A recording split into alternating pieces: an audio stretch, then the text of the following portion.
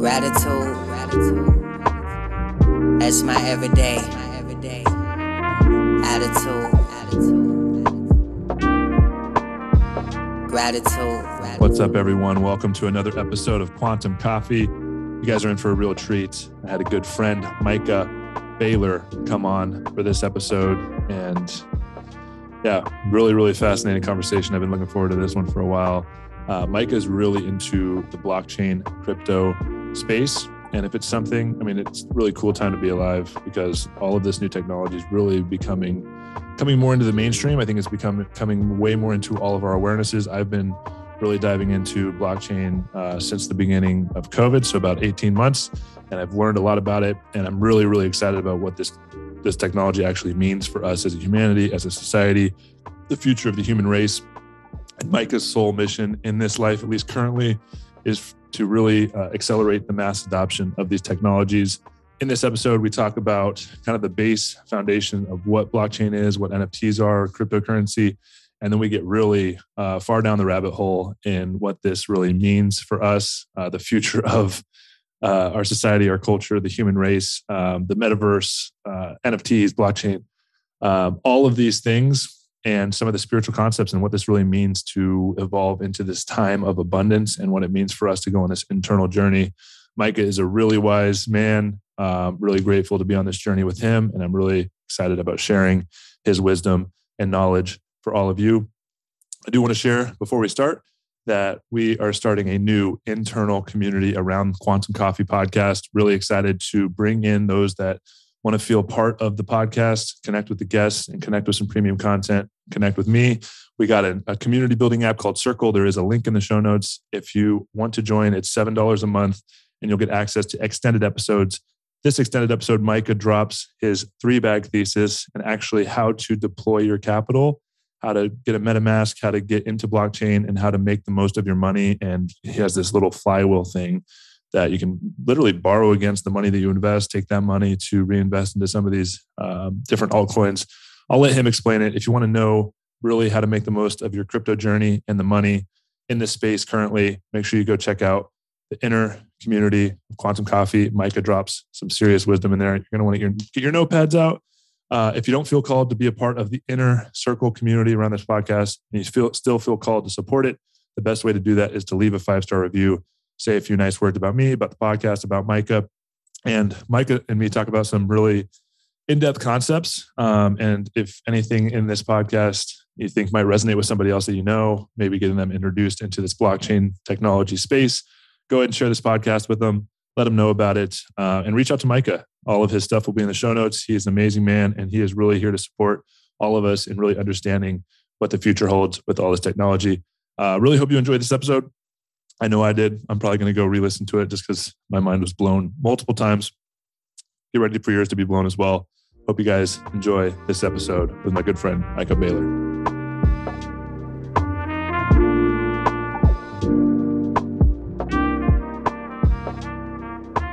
Micah Baylor, what's up, brother? Just love, life, liberty, the pursuit of happiness. I say that all the time when I meet someone. I'm like, hey, let's drop in. And I just want to talk about love, life, and the pursuit of happiness. And it makes so much sense. That's what it's all about, right? That's what we're here for, brother. What a time to be alive. And I'm really excited for all the listeners. I'm sorry if you can hear Freedom in the background. Hopefully she's not too bothersome, but you guys are in for a real treat. I know there's a lot of talk around this DeFi, crypto, blockchain space, and it's a really exciting time actually to really see these new technologies emerging and really becoming a part of the mainstream. And if you guys have no idea what I'm talking about, or you have very little idea, you guys are in for a real treat because I got one of the most knowledgeable, wise, amazing crypto, blockchain, DeFi guys, really focused. Like his whole mission is to really bring mass adoption to this space, which I totally see it happening. And until you can really educate yourself and really learn the ins and outs of how this space is and really ground yourself into it, it's really hard to wrap your head around. But once you do, you can really see the positive impact and the radical shift that this kind of technology is really going to have in the entire world, your lives, our daily lives. So Micah, tell me a little bit about your journey into this blockchain crypto space, and then we'll kind of let it go from there. Cool. Yeah, I think it's funny to hear like when people first encountered the crypto, like what was your first buy, you know? I am class of 2017. And that says a lot, right? Because I was like the I love how you first say there's hype classes, right? cycle. The class of 2017. That's when I got in.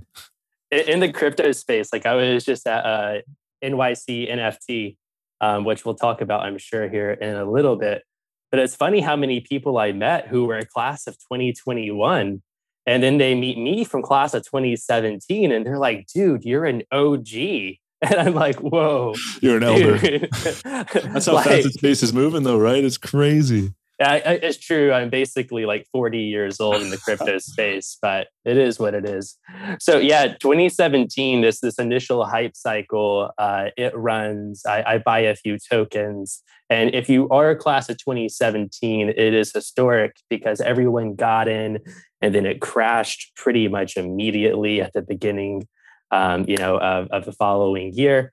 And then we went through like 2 years of just like bear market, and loads of people just like fell out of crypto. But what had happened is I had really fallen in love with this idea of like open source banking and just bringing, transparency to money, which is really like a technology that we all need access to. And we don't realize like so much in the developed world just how blessed we are to have like easy access to financial infrastructure. And even still, like it can be better for us. It's kind of funny how, like, if you look at it in places where they don't have access to good financial infrastructure, they've already adopted these currencies and these new protocols. And then over here in the West, we're like, I don't know if that will catch on. Maybe. I don't Yeah. know. Yeah, it's fascinating because the majority of the world really, not the majority, but there's a vast population that doesn't have access to just a simple banking system. Like they can't actually do transactions. And I think even, to understand how the banking system works, I think first of all, there's not a lot. I mean, there's a really misplaced amount of education in the financial space period, but then to understand like what blockchain is actually solving is this peer-to-peer transactions where we no longer need the intermediary banking system to do transactions. Like I remember, I'll tell a little story. I remember when I got drafted in 2010 to play for the Falcons. I was a college athlete. I had like the most I ever had in my bank account was like $1,000, and I played at UNLV in Las Vegas. And so when I first got my signing bonus, my rookie year, it was like for $470,000. And so after taxes, I was about $300K. And so I woke up one day and I had $300,000 in my bank account. I was like, oh yeah, let's go. I'm going to go to Vegas and take my boys out. And so I was so excited. I went there and lost my first few $100 at the tables. And I was like, no worries. I'm going to go to the ATM, put my card in, and I try to take like $1,000 out. And it says transaction decline. And I'm like, what the heck? So I call the bank, and my max I could take out because my limit was on there was only $300. So I only had access to $300 of my now $300,000. And I couldn't access it because it was Saturday and I had to go to a bank on Monday. So that's a simple story of that no longer with blockchain is really an issue, right? Like they don't actually control my money. I control my money and taking my sovereignty and individual power back. So talk a little bit about, the blockchain for maybe some people that don't fully understand the importance and the impact that this infrastructure really has, especially with the fragility of our financial systems currently as well, globally. Oof, this is like the can of worms that you've decided to open. So let's get into it, man. I like it. Let's like briefly just talk about like what money is. I feel like a lot of us grow up with like trauma around money, and then we're like afraid to engage with it. And it's just because like our parents were bad with money, or they had student loans or a mortgage they struggled with or something. And it's like, let's just talk about what it is for a second.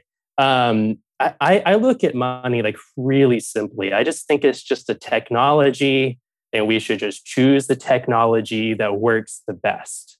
If you look back over time, though, like the history of money, it was the first technology that really impacted the human race that was outside of the physical. Like before that, technologies were like a new way to like chip rocks to stab creatures to roast on fires. The You know, wheel, right? Like being able to roll something down the ground. Like you don't have to carry it any longer. You can have a trailer with wheels on it. right. Yeah, you look at like the invention of like the wheel technology. I think of the invention of bread fondly. Like the invention of bread revolutionized the human race. It allowed us to get all the nutrients we needed from water, flour, and salt. Like Game we can changer. feed a village. And now you have 8 billion people on the planet because of bread.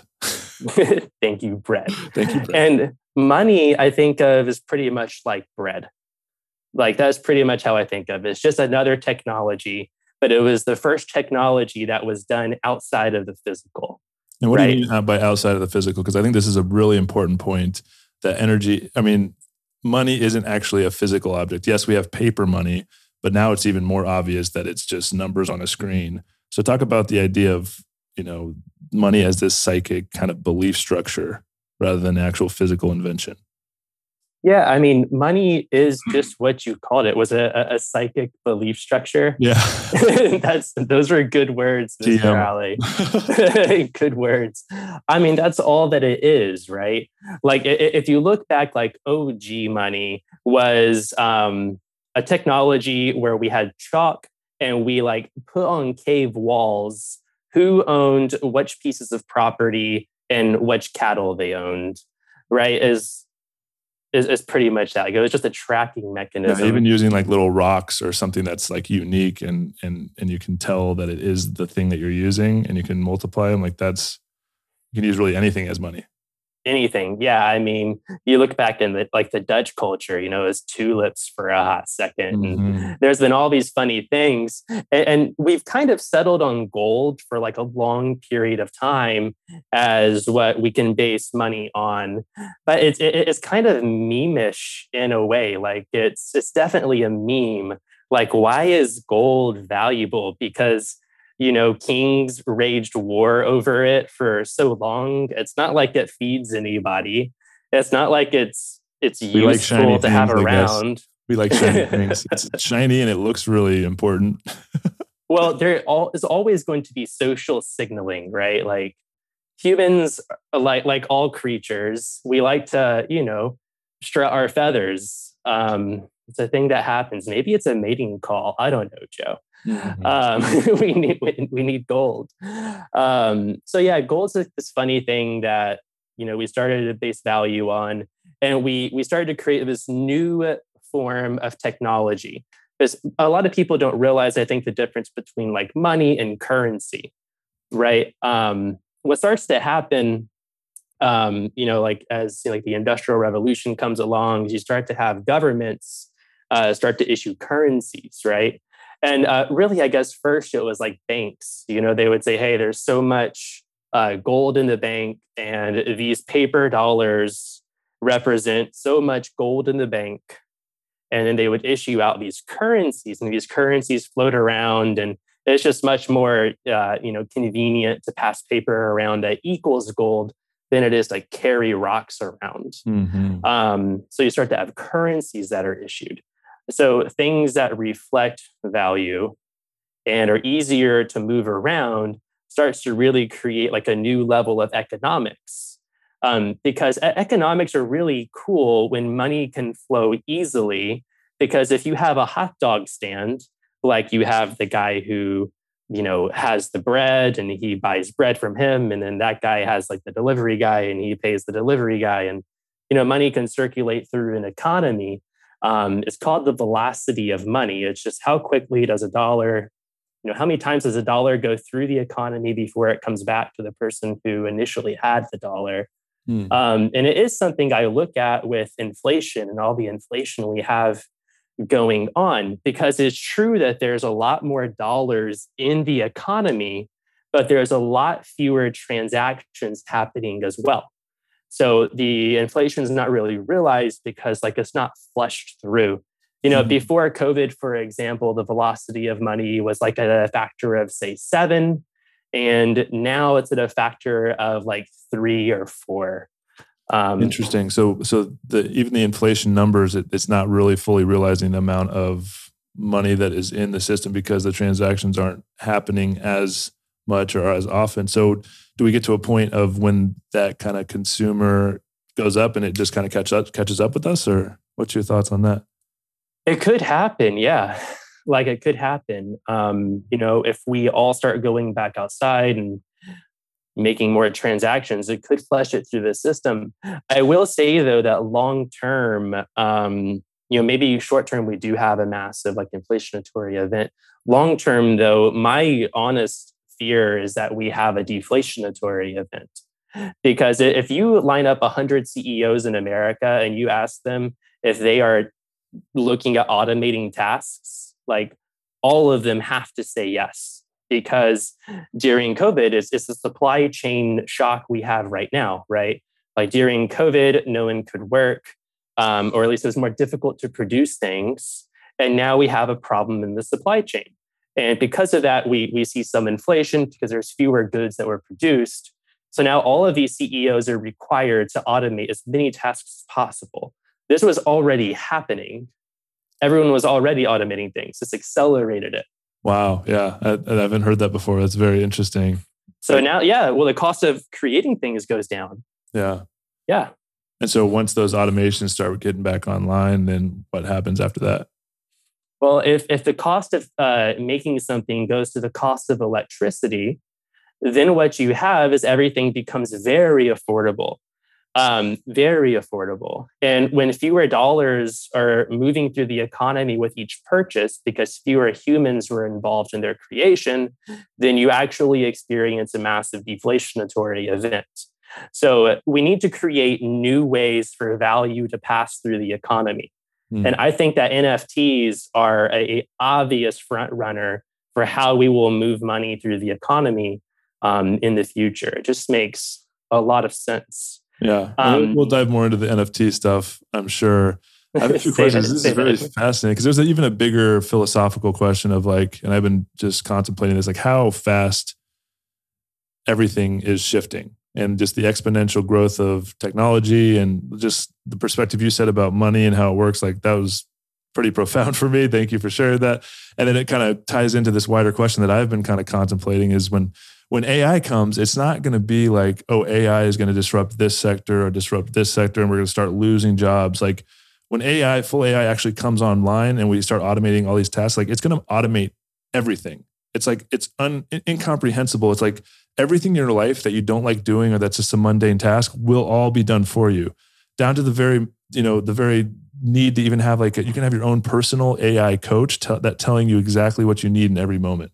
So the question becomes, what left is there for a human to do? And in my perspective, it takes away everything that is keeping you away from really fully realizing and connecting with the thing that is greater than the self, if you want to call it God or the universe, but like pure presence of what it means to be human. We no longer have to do, we can just be. And I think that's a really scary place for people to be because I don't think a lot of people have ever experienced that level of presence, but it's almost like it's going to be forced upon us through all this technological advancement.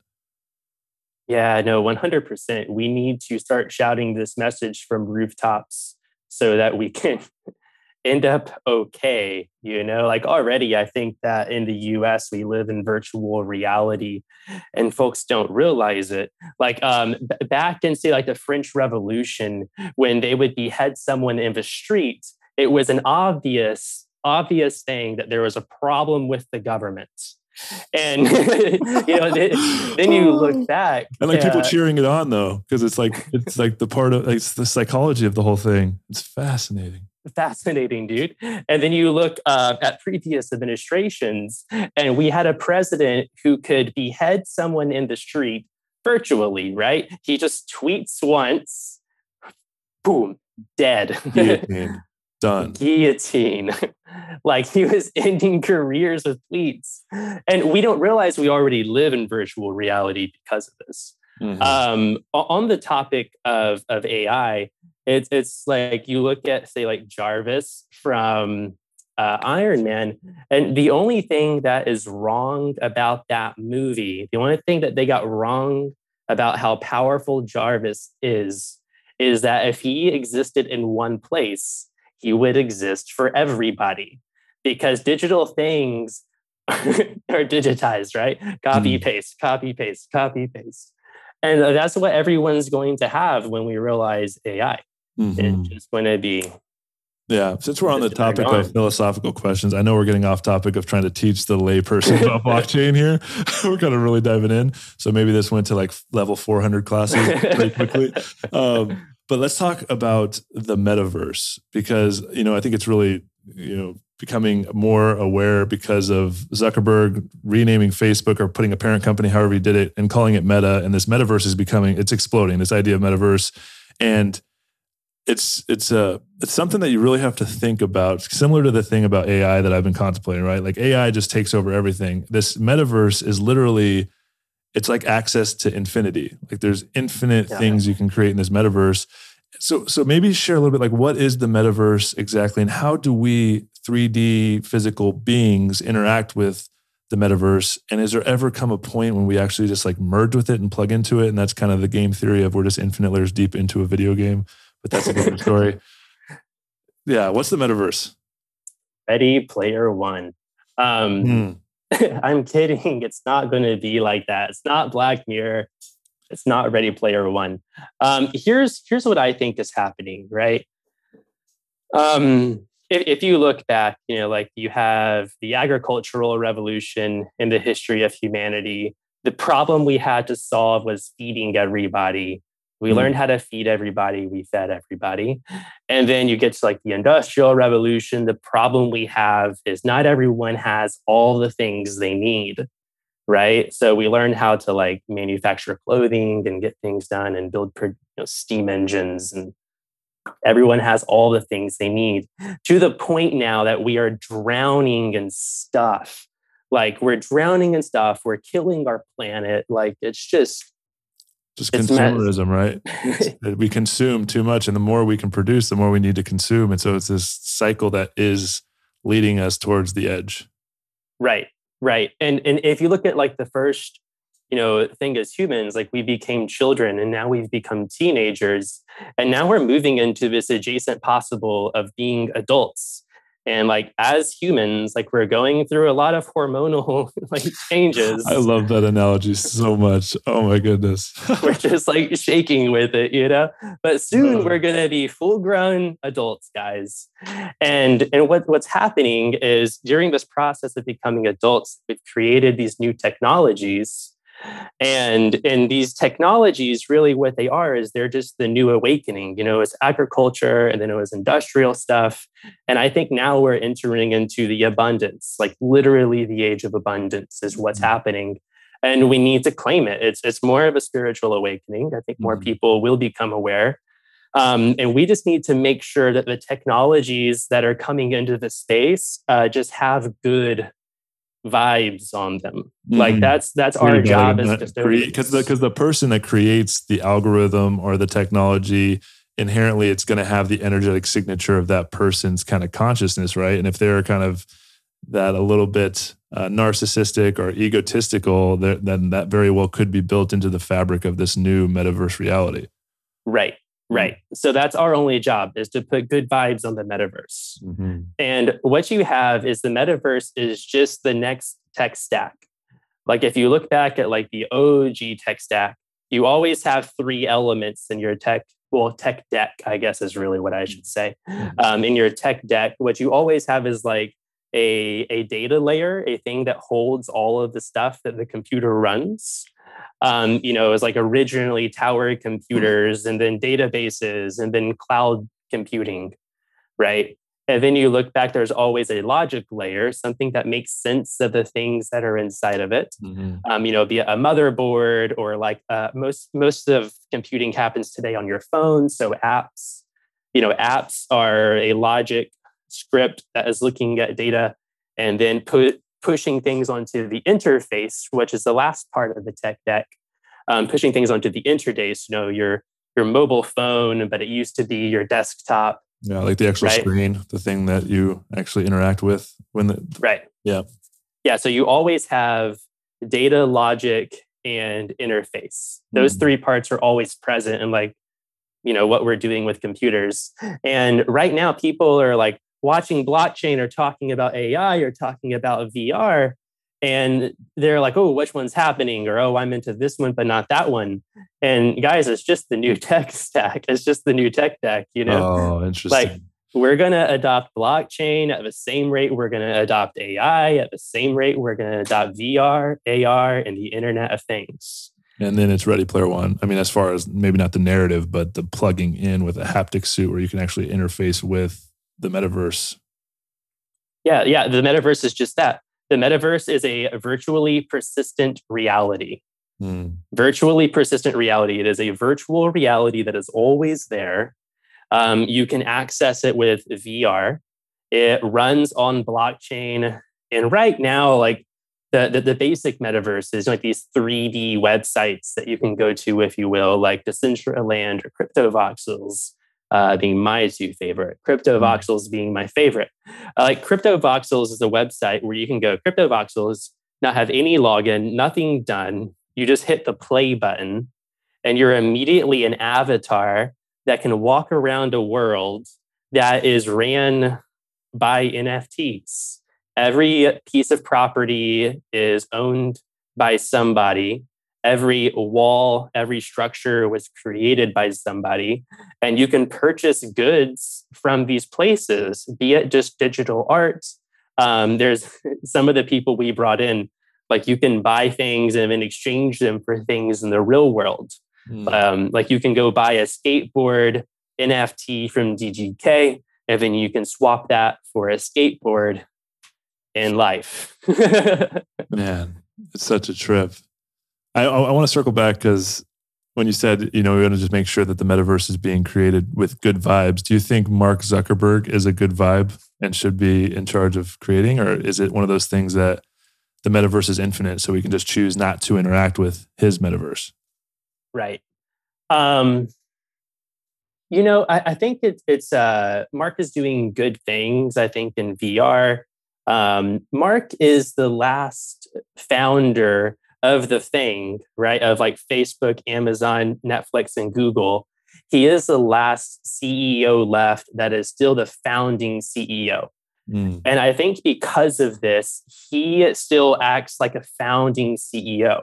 If you come in and you're a secondary CEO, like you kind of answer to the board. 100%. Yeah, makes sense. Yeah, if you're a founder, you're like, he's still the father. He's like, this is my baby. Yeah. Yeah, so he's going to take big risks. And honestly, like the Facebook brand, it just gets kicked really hard. It is kind of dying, right? Like it's such a huge, massive thing, but it is, I think it's a good business move. And I mean, if you really look at it from a wide lens view of the space, I mean, everybody knows what Facebook is. So for him to change it to Meta, like that's only going to accelerate this whole movement pretty rapidly, I would say. Right. So my only fear is that people believe that the metaverse is Facebook and they don't investigate it enough to find out that it's like an entire other thing. Because honestly, the people in the metaverse were kind of like, he's not doing metaverse stuff, Like I define metaverse as these like CryptoVoxels, a place where there's a map, there's brands and blocks with businesses on them. I mean, it is literally like a virtual society where we throw parties that thousands of people show up to. Bieber's doing a full concert in the metaverse. Right. I didn't know this, but yeah. I might have to go to it. I know. Just to see the production quality. Millions of people could show up to this concert and he performs it. I think he's wearing like a haptic suit thing. And so it's actually going to be his body moving as his avatar and you can go watch it. Like how dope. That's sick. That's sick. I mean, another, like this trips me out, right? Because I think we talked about, it's like the idea that consciousness is just this infinite layer deep into its own metaverse, right? It's like, so, as conscious beings, and I've explored these different dimensional realities with different types of plant medicines and psychedelics, and sometimes can have really incredible visuals with some meditations, but it's like consciousness is kind of creating itself as far as like understanding what infinity is, right? Like there's infinite number of universes. Infinity is really hard to even comprehend. But when we start looking at the metaverse, it's like we are creating the thing that we are in. And it's almost like consciousness is creating this physical manifestation of the thing that we're even interacting with. And eventually kind of seeing it play out is like, do we just, through Neuralink plug into that thing and become living beings within the metaverse? And is that something that we get trapped in? Like, is it a choice of like going into that, or is that just the next level of consciousness that merges with technology and then it kind of repeats itself? I think one thing to remember is that as the metaverse is being born, the new interface we're going to be using is VR and AR. Okay. So one thing is that there's new technology that allows for us to really enhance AR. Part of this is like happening with like 5G. It'll really get busy with, I think, 6G, which I think we get in like 2025, 2026. But what you're going to be having in the future is a world that isn't ran by HTTP. Like if you go to like a website, it's HTTP. HTTP is a protocol that's like hypertext transfer protocol. It's just, and so that everyone knows, like a protocol is just a thing that's like everyone uses that one so that we can all run on the same thing, right? Like, so yeah, technically there could be a different one, but since everybody's using that one, you wouldn't actually get any interaction with it. So everybody just uses the same one because it was the first one. It's that, right. You can imagine having a different internet. Yeah. Like there's just like several different internets and they're not compatible. And you have to like VPN to like that place to go to that internet. It's silly. Yeah. So HTTP is the common protocol for the internet. And the guys who are the custodians of the HTTP protocol are called the IEEE. There's like these guys on Earth, they're the IEEE. And what they do is they hold all of the Earth's like global public goods of like technology repositories. They're the custodians of the Earth's public goods. Public goods is another conversation that's really funny and interesting, especially in the digital world. Like, what rights do we have? Is this the concept of like a very few own the actual internet? Yeah, right now, very few people own the internet. It's ran on servers that people own and profit from, right? That's like part of like the blockchain movement is just decentralizing everything. We'll get to these things. I'm answering like this thing about VR and AR, right? When you think about like the metaverse and, oh no, we're going to get stuck in this thing all the time. It's going to be miserable. It's not like that, because we're also going to have AI, and AR is going to be an option. And this new technology, HSTP, it will replace HTTP. HSTP is Hyperspatial Transactional Protocol. And spatial is the important word. The IEEE has already named this technology as the one. Like the guys who run who are the custodians for the internet technology, they're like, this is the one, we're going to use this. They already use it in Europe to like manage the drones, because what it does is it gives every cubical inch of space a uniquely identifiable address. Wow. And since it has a uniquely identifiable address, they can like know that there's like a highway for the drones to run down. And if one of the drones gets flown out of there, they know it's trying to like run into a building to blow something up. And they can actually take control of it with spatial computing and then just land the drone. It's why you don't have like drone terrorist attacks all the time, Wow. So spatial computing means that I could go into the metaverse in VR, I could play a game, I could, win a sword in this game if it's like Fortnite.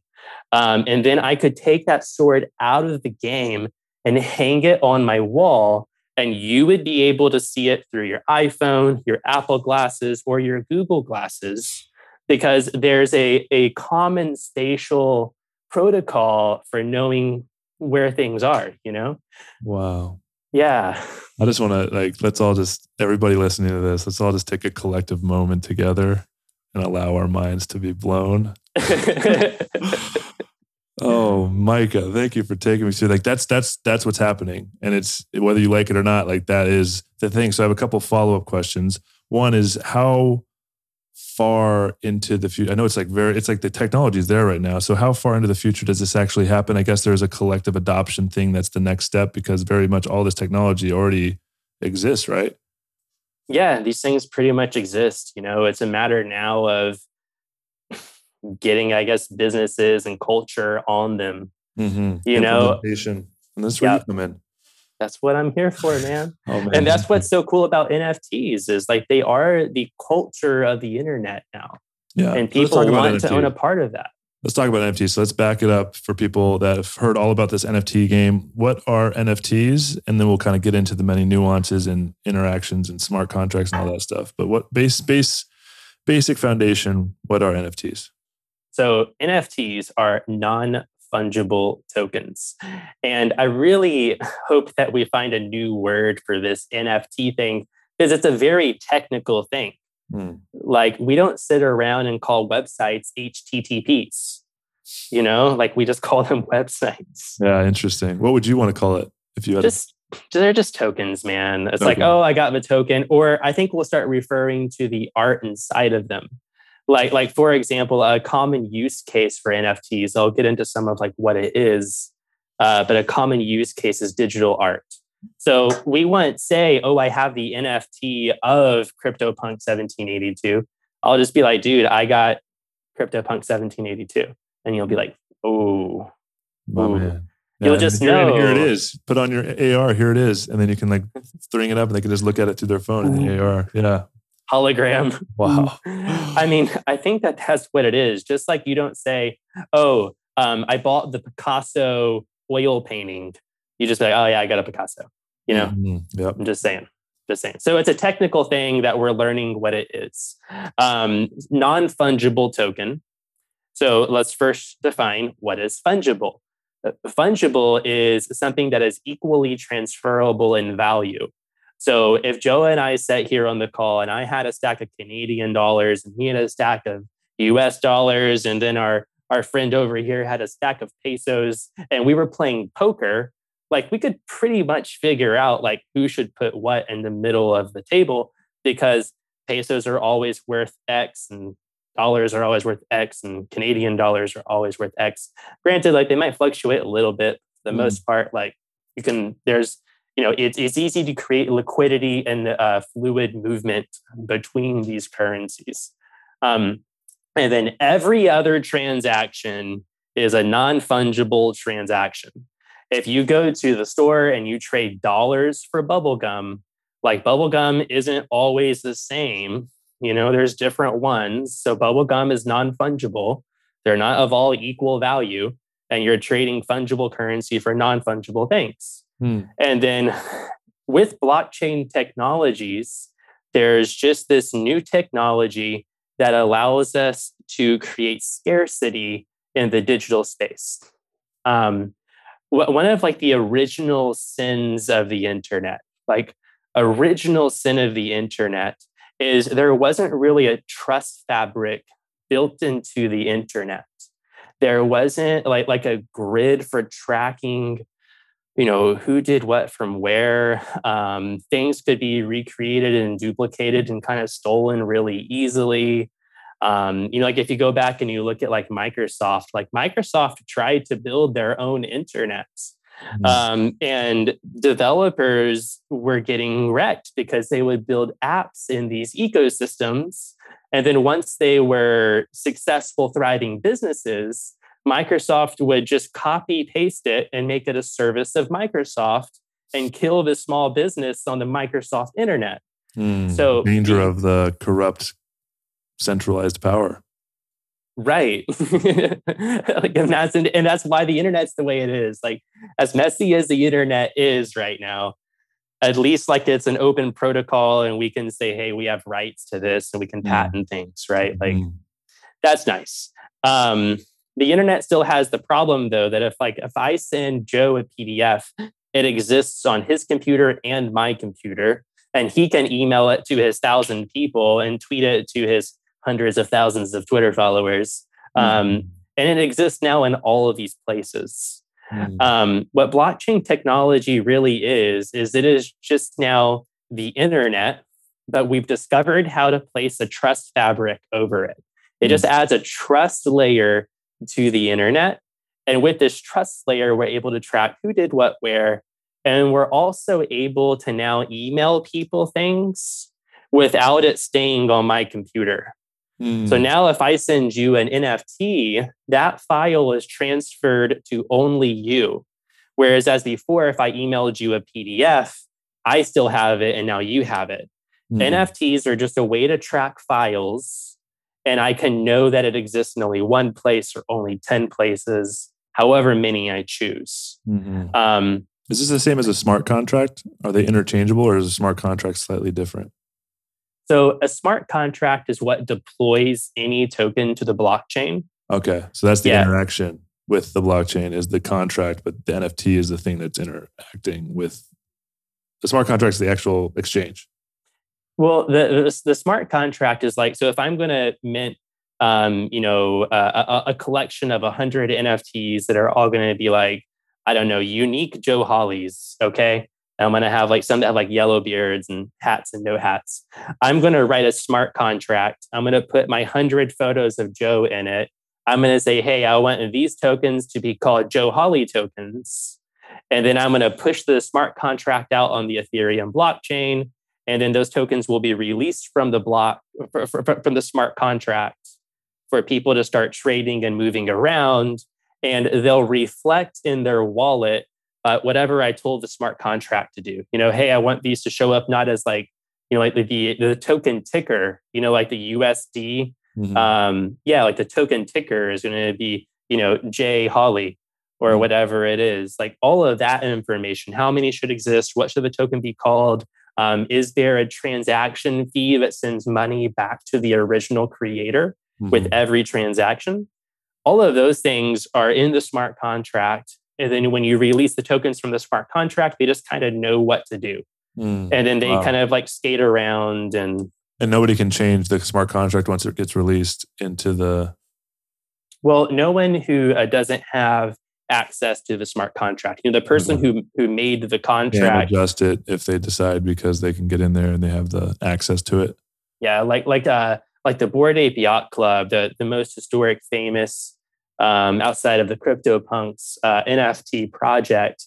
Once they had made like X millions of dollars, they went into the smart contract and turned off the fee they were earning every time that something was transactioned.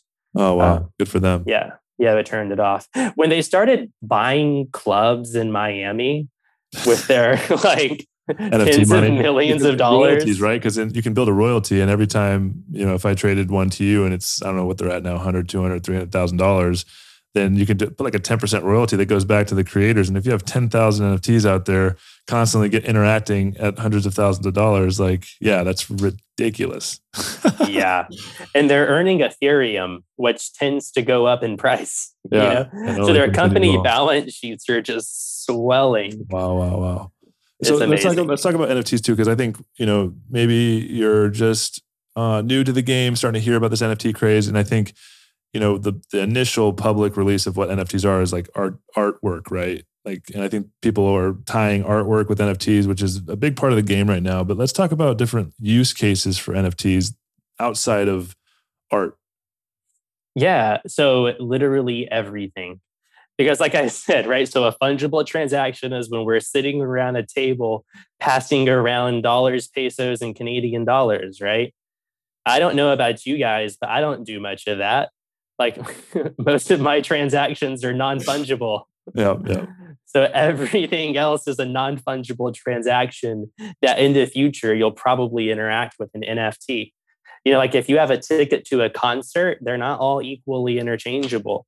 So you're probably not going to buy a ticket from a ticket site because there's inefficiencies in it that we can remove with NFTs. Like for example, if you're buying from like StubHub and these secondary marketplaces, they have bots that are buying out the venue and then selling you tickets at an inflated rate. It's like there's inefficiencies in the current system. So with NFTs going to tickets, like tickets coming to NFTs, the event producer could simply write a smart contract. Hey, these many things are going to be inside of here, deploy it to the blockchain. And there would be transparent transactions of tickets going to everyone. And those tickets could be redeemed at a door super easily. Um, yeah, with no secondary market and the producer getting all of the revenue instead of this, bot driven, profit malarkey. Taking advantage of a little thing that they can take advantage of. It's really quite fascinating. I love that. Right. Talk about the that's a great use case example. I love it. And it is literally with everything, like anything that is interchanged. There's a lot of examples that we could probably share, but I love that one. Talk about you talked about scarcity earlier. I think that's a big piece to this entire thing. Talk about the importance of creating scarcity within this kind of blockchain ecosystem.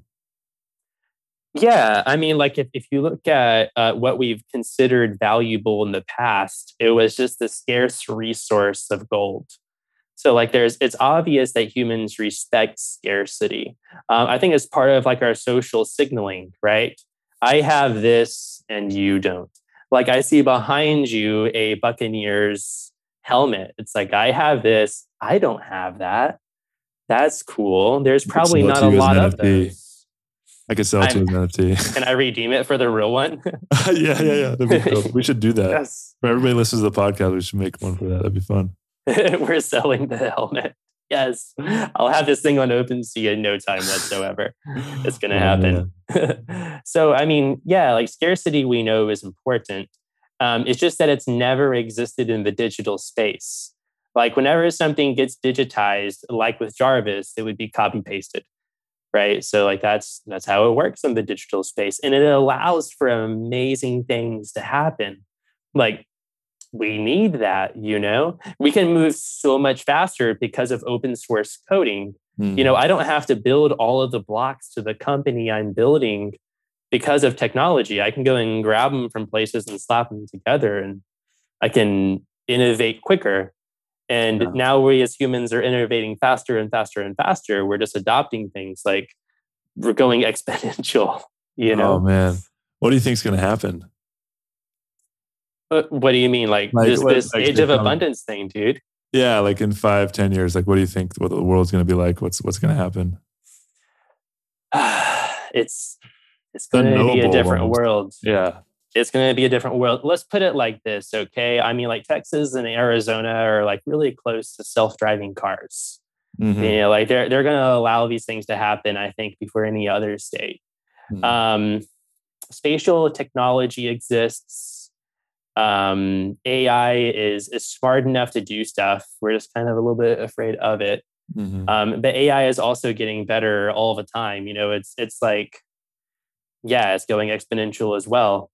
So I think that you live in a world in 2030 where your self-driving Tesla, the AI can recognize it as a unique car, and the car has a unique identity.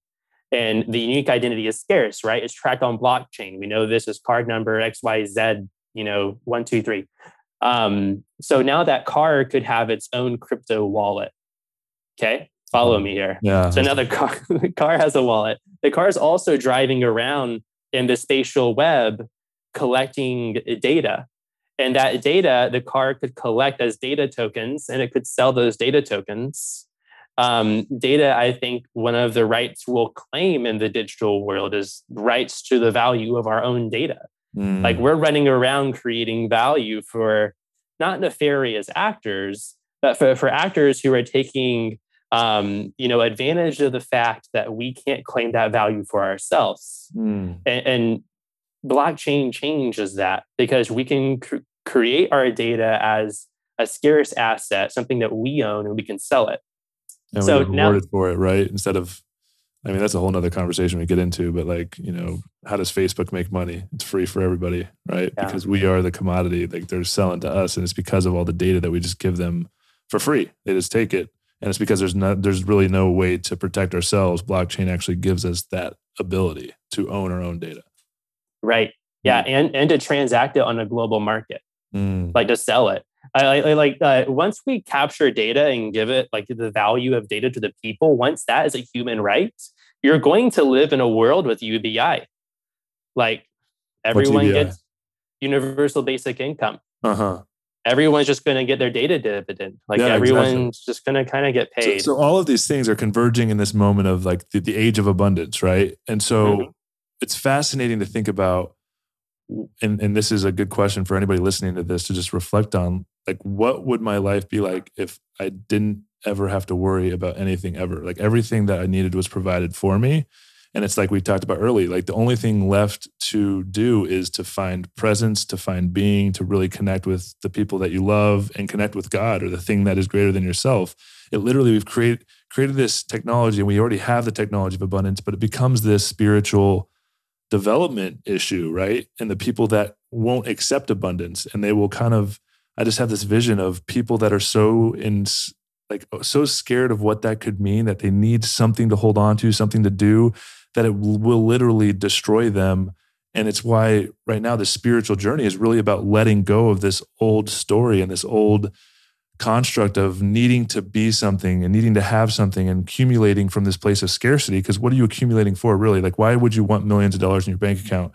Because of some distant future that you want to be prepared for. So you're kind of protecting yourself. But what if all of that stuff was just boom, gone, like taken care of? Like, you don't have to worry about where your next meal is coming from. Like, everything's just taken care of. It's right there for you. What are we going to do as a human race? Like, that's the question that would come up. It's like, well, what else is there to do? Why are we here? To connect with God. And that's joy, that's play, that's experience, that's connection, that's being out in nature, that's creating community and really thriving and flourishing. And I think a lot of people that don't even know what I'm talking about there will think about, like, what would life be like without a TV, or like being so distracted or not? You know, it's like, holy shit. It's a really quite a profound thing to even wrap your head around. Yeah, 100%. What you said about like letting go of that scarcity, that is what I think is like the main barrier. Because for the longest time, we've had this trauma in the culture where it's like most people believe that like more than half the population is nefarious, right? I mean, and I think it came from like a time where it's like, sure, you had to worry about the people over the hill who were going to come and, you know, hit you in the head and take your stuff, right? We like still live with that generational trauma. Mm-hmm. And now, like, we as a species are really connected. I mean, COVID-19 was a gift in the sense that it was the first global event. Like, it was the first thing we all endured together. Mm-hmm. Not even the world wars were global events. There were countries that just didn't participate. But since there's like the brand name big, companies, countries, you know, the brand name countries. Since there's that, we just called it World War I and World War II. You know, like COVID-19 was the first global thing. We all experienced it together. We were all on the internet together. We can all appreciate our fellow man just a little bit better after this experience. There is still, I think, a problem like in the US of like the two-party system where you're either good or bad.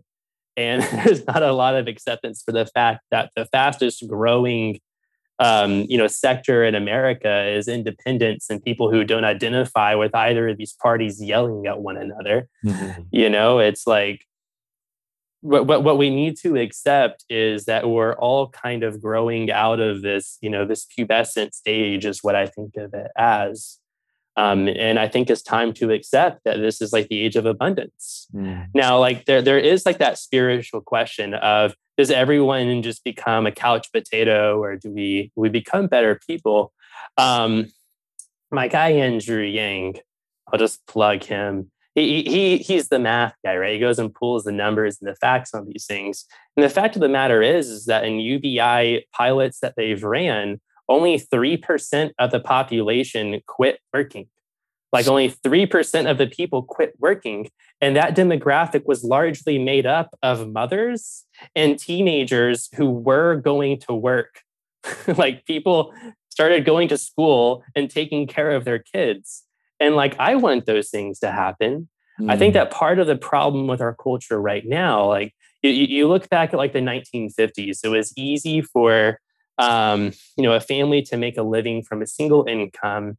You have a lot of two-parent families, and it's just psychological facts that like kids grow up better when they have at least one or more than one parent. You know, like kids who grow up in poly families, they have like 9 parents. Like, good for those Yeah, guys. they're doing the best. Doing great. But we need at least 2 parents. Mm-hmm. And like in the US now, like divorce rates are at an all-time high. And, there's so many kids that are growing up in broken households. It's like I'm tired of watching the numbers that we watch from like a political standpoint, like we're really going to talk about the debt limit, even though we're the only country that monitors our debt limit. Yeah, like who's going to hold us accountable for that? It doesn't matter. Like such a but joke. We just yell at each other for it, and we go, they're horrible people, like because of the divisiveness of the 2 parties, right? Yeah, and like when you really when I've really slowed down, like it's been such a gift this whole last year and a half, because all of these things that have been running our world, all these really huge collective psychic stories, like we talked about money early in the show, like how it's really just a belief structure. Like the only reason money works is because I believe that $1 is going to get me the same thing, and we can trade dollars because you have the same belief that this dollar's value is the same thing. And so all of it is a psychic experience. Like the only reason the government exists is because we all believe in it, right? We believe that these things, and we give them power. The people actually, through the belief structure, give this thing the power. Even the borders of our country, there's no actual wall, even though some people might have wanted to make a wall. There's no wall between us and Canada. The only thing is this imaginary boundary that we've created, and it's crazy how solidified it is, right? And to really widen the lens out of how all of it is connected, right? The corrupt political system that we've created, the 2-party system, like, divide and conquer. And then you think about, just the education system. And I don't know about you, but I find it fascinating that everybody that is in our society now has been through the education system, right? And then you still look back at it and you think it's something that we need to keep going on. Like, I don't know about you, but I didn't learn shit from school, like from grade school. Like it's ridiculous. And so to not even look at, like, I've learned so much more by just getting out in the world and experiencing life. And, I think one thing that I think about a lot is, what are the 2 most important things that you need to know as a functioning adult in the society and reality that we've created? It's financial literacy and emotional intelligence. And they don't teach either of those things at school. And then all of a sudden you're done with school, they throw you out into the world. And it's just becoming so obvious that all of it's connected. Our, health and pharmacology and the big pharma and all of this, and the, how we feed our population, all of it's becoming so obvious that things need to change. And it's really about bringing ourselves back into sovereignty and taking our power back. And I think blockchain technology actually is a huge gift to our planet, because it actually, for the first time, gives us this almost a safety net where we don't have to go through these cycles of like, okay, we tried this whole thing, it got corrupt and it's collapsing. It's like, and you look back over the history of modern humans, it's like you can track back actually these like 80-year cycles where this like continues to happen.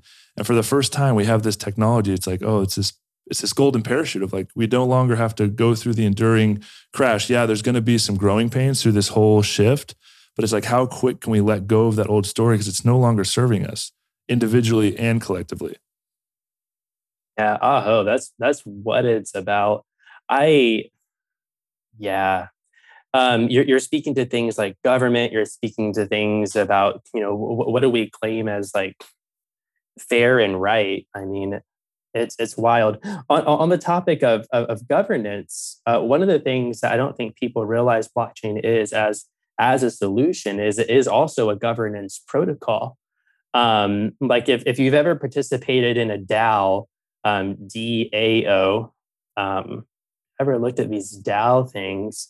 These DAO things are blockchain organizations where any participant can make a proposal. And since blockchain voting is so efficient, all of the people who also are associated with that community, they can just vote yes or no. And you can hold like elections really transparently, which maybe we should just adopt that. That's a good one to adopt. It's so easy. So easy. Like, you why can have don't like we, results, right? bam. Yeah, I mean, so like we can fix this. Really, I think we're talking about like this problem of like centralization to decentralization. We're talking about how like money is just a technology, and we should use the best technology available to us. Before, the best technology was the cave wall, where we wrote with our chalk and said who owned what. Mm-hmm. And then we upgraded to, like the type of money where you take the gold and you dump it in the bucket and you issue the currencies off of it. Right now, we have the type of money where, like, really the US is like the global reserve currency. So this means that people issue debt to the US, which we use bonds for this mechanism. They just put US debt on their balance sheet. We give them US bonds. We pay them interest payments. And it makes their currency legitimate because, like, instead of putting gold inside of a bucket, they can just put US debt inside of a bucket and issue their currency off the top of it, right? It's like a debt-based system is how centralized systems work, which is an issue. And then there's also kind of like this funny other factor about centralizing the governance around this money. And that's actually like, this might just be like too left field, but it's actually the petrodollar. The US has had like this weird presence for seemingly no reason for a long time in the Middle East. But what we do is we just keep things kind of stirred up, and then we kind of keep things together. And in turn, we provide stability to the Middle East. And in turn, they can only sell their oil in dollars. So that means that, like, Japan doesn't need euros. But if Japan wants to compete on a global scale, they need dollars because there's a lot of power in oil, right? Wow. You just connected a few dots for me there.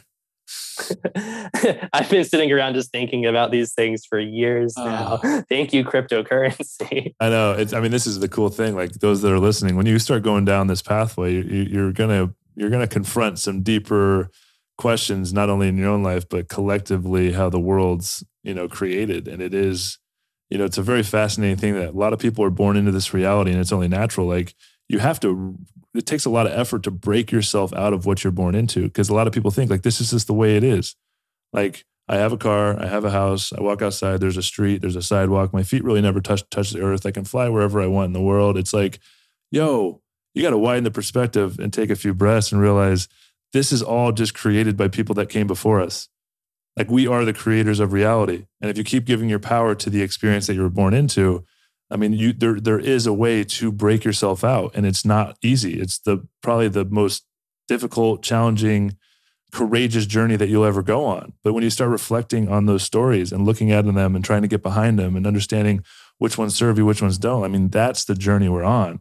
It's a journey of going inward. And it's what the mystics have been saying for millennia, right? It's like, you got to go inward and start questioning your own stories and when you start questioning your own personal stories and what makes you and how you show up into your experience.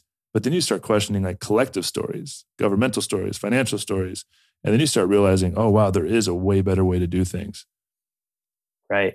If you look back like over just like the course of humanity, like whatever religion you're looking at, pretty much every religion says like two things as like main rules. And those rules are like, love God, love Allah, like love whatever it is, and be a good steward. Like, be a good steward is something that really resonated to me as I grew up like super Christian, and like be a good steward was like the main thing I got out of it. It's like, oh, okay, cool. Like we can assume like love, right? Like, I'm a loving being. So by like my nature, I love God being divinity or us or whatever your vernacular allows. And then the only other job left is be a good steward. And before, when all of these power points, all these points of centralization created like nooks and tucks and, wrinkles and folds in the fabric of society, now at decentralization, all of those are released. And these things had to happen for us to be good stewards. Because like, if we don't change the status quo and quickly, we are not going to be like living on a planet that's fun to live on. Mm-hmm. Like there's so many problems that are just asinine that they exist. And it's like, we have to change how we track score so that we can change the incentives, so that we can be good stewards, so that we can fulfill our spiritual calling on earth. Right? Like, that's what preaching blockchain is to me. It's like, I'm just the disciple of this thing, brother. Hot damn, man. Oh, beautiful. Well done. Oh man, we could keep going for a long time. I have a lot of follow-up questions about spirituality. What do you think are this will be kind of the final question before we wrap it up, and then really excited for you inner circle members. We're going to be able to get some extended episodes. Mike is actually going to talk about his 3-bag thesis and how to really deploy your capital if you're just getting into the crypto space. You're not going to want to miss that. But you said at the end there, to fulfill our spiritual journey here on earth, what is that to you? What do you think our spiritual realization is? I feel like we're supposed to become spiritual beings as a human race. Like the first thing we solved was food, and we started feeding everyone. And it's just Maslow's hierarchy of needs. Then we, started taking care of everyone's physical needs. And now we're to the point where if we don't move out of the physical and we don't grow as spiritual beings, if we don't ascend, we are going to kill our planet. Like we are going to run ourselves amok with stuff, because it's what we've been doing for centuries now, is just making more stuff. And it's like, now like our spiritual calling on earth is to realign the incentives, be okay with doing less. I mean, I'm definitely a minimalist. I have my 27 things that I put in my one bag that I have all of my things in. Like, it's this, man. Like on Maslow's hierarchy of needs, once you have your physical things taken care of, then you kind of get into like your joys and your pleasures, and then you ascend. And that's what the human race is doing right now. And if we adopt these technologies, I mean, we adopt them, we at least have the tools to make this available to everybody. Because technology is like that in its nature. It's digitized, so it can go anywhere. We can get internet. And, soon the internet will be everywhere on earth. You have our boy Elon Musk to thank for this, right? Starlink, whoop, whoop. Whoop, whoop. So we can give everyone everything they need. We need to make sure that the incentives are so that, people are rewarded for taking care of their neighbor, for taking care of their planet. And blockchain is just a technology where you can create scarcity. And when you can create scarcity, you can create incentives around that scarcity. Like before, people were, issuing currencies, and it's largely based on like it's backed by oil and debt. Like that's what it's backed by. That makes me feel confident. Woo! And there's one controller that can print as much as you want. Crazy. And now like there's projects that the currencies they're issuing are backed by carbon offsets. Wow. Like the currencies are backed by cleaning up the planet. And these tokens, man, like I don't mean to just flex, but like I'm making money doing this. I'm receiving an incentive to buy carbon credits off the market. Like, you can just change the incentives with blockchain. Absolutely. I think the incentive structure, that's like a whole nother podcast, because I think that is the single misdirection of humanity that we need to shift is the incentive. Like, why are we doing things? And it's such a simple thing to say, but it has so much depth and meaning behind it, because literally everything is based on how we create incentive. And so if we're all working for money because we need money to interact, then obviously, I don't think it's like evil corporations. I mean, they have to keep the shareholders' best interest in mind, and the fiduciary responsibility of the company is to make more money for the shareholders. So it's like built into the very fabric of our culture and society is this incentive structure of needing to make more money and the bottom line. And so that's why it's not these like evil people. I mean, maybe there are evil people. That's a whole different conversation. But like, as far as the incentive structure for the corporations to shareholders, we are the shareholders owning it. So it's like this cycle of like, of course, we're just headed towards the end. And I think it's really good to point out that we can't save the planet by creating more, like trying to solve and create solutions with the things that have got us here, right? It's about consuming less. Like, talk about scarcity. There is a limited amount of resource. And so it's not about, hey, how can I keep consuming more and figure out different technologies to make it so I can keep that lifestyle up here?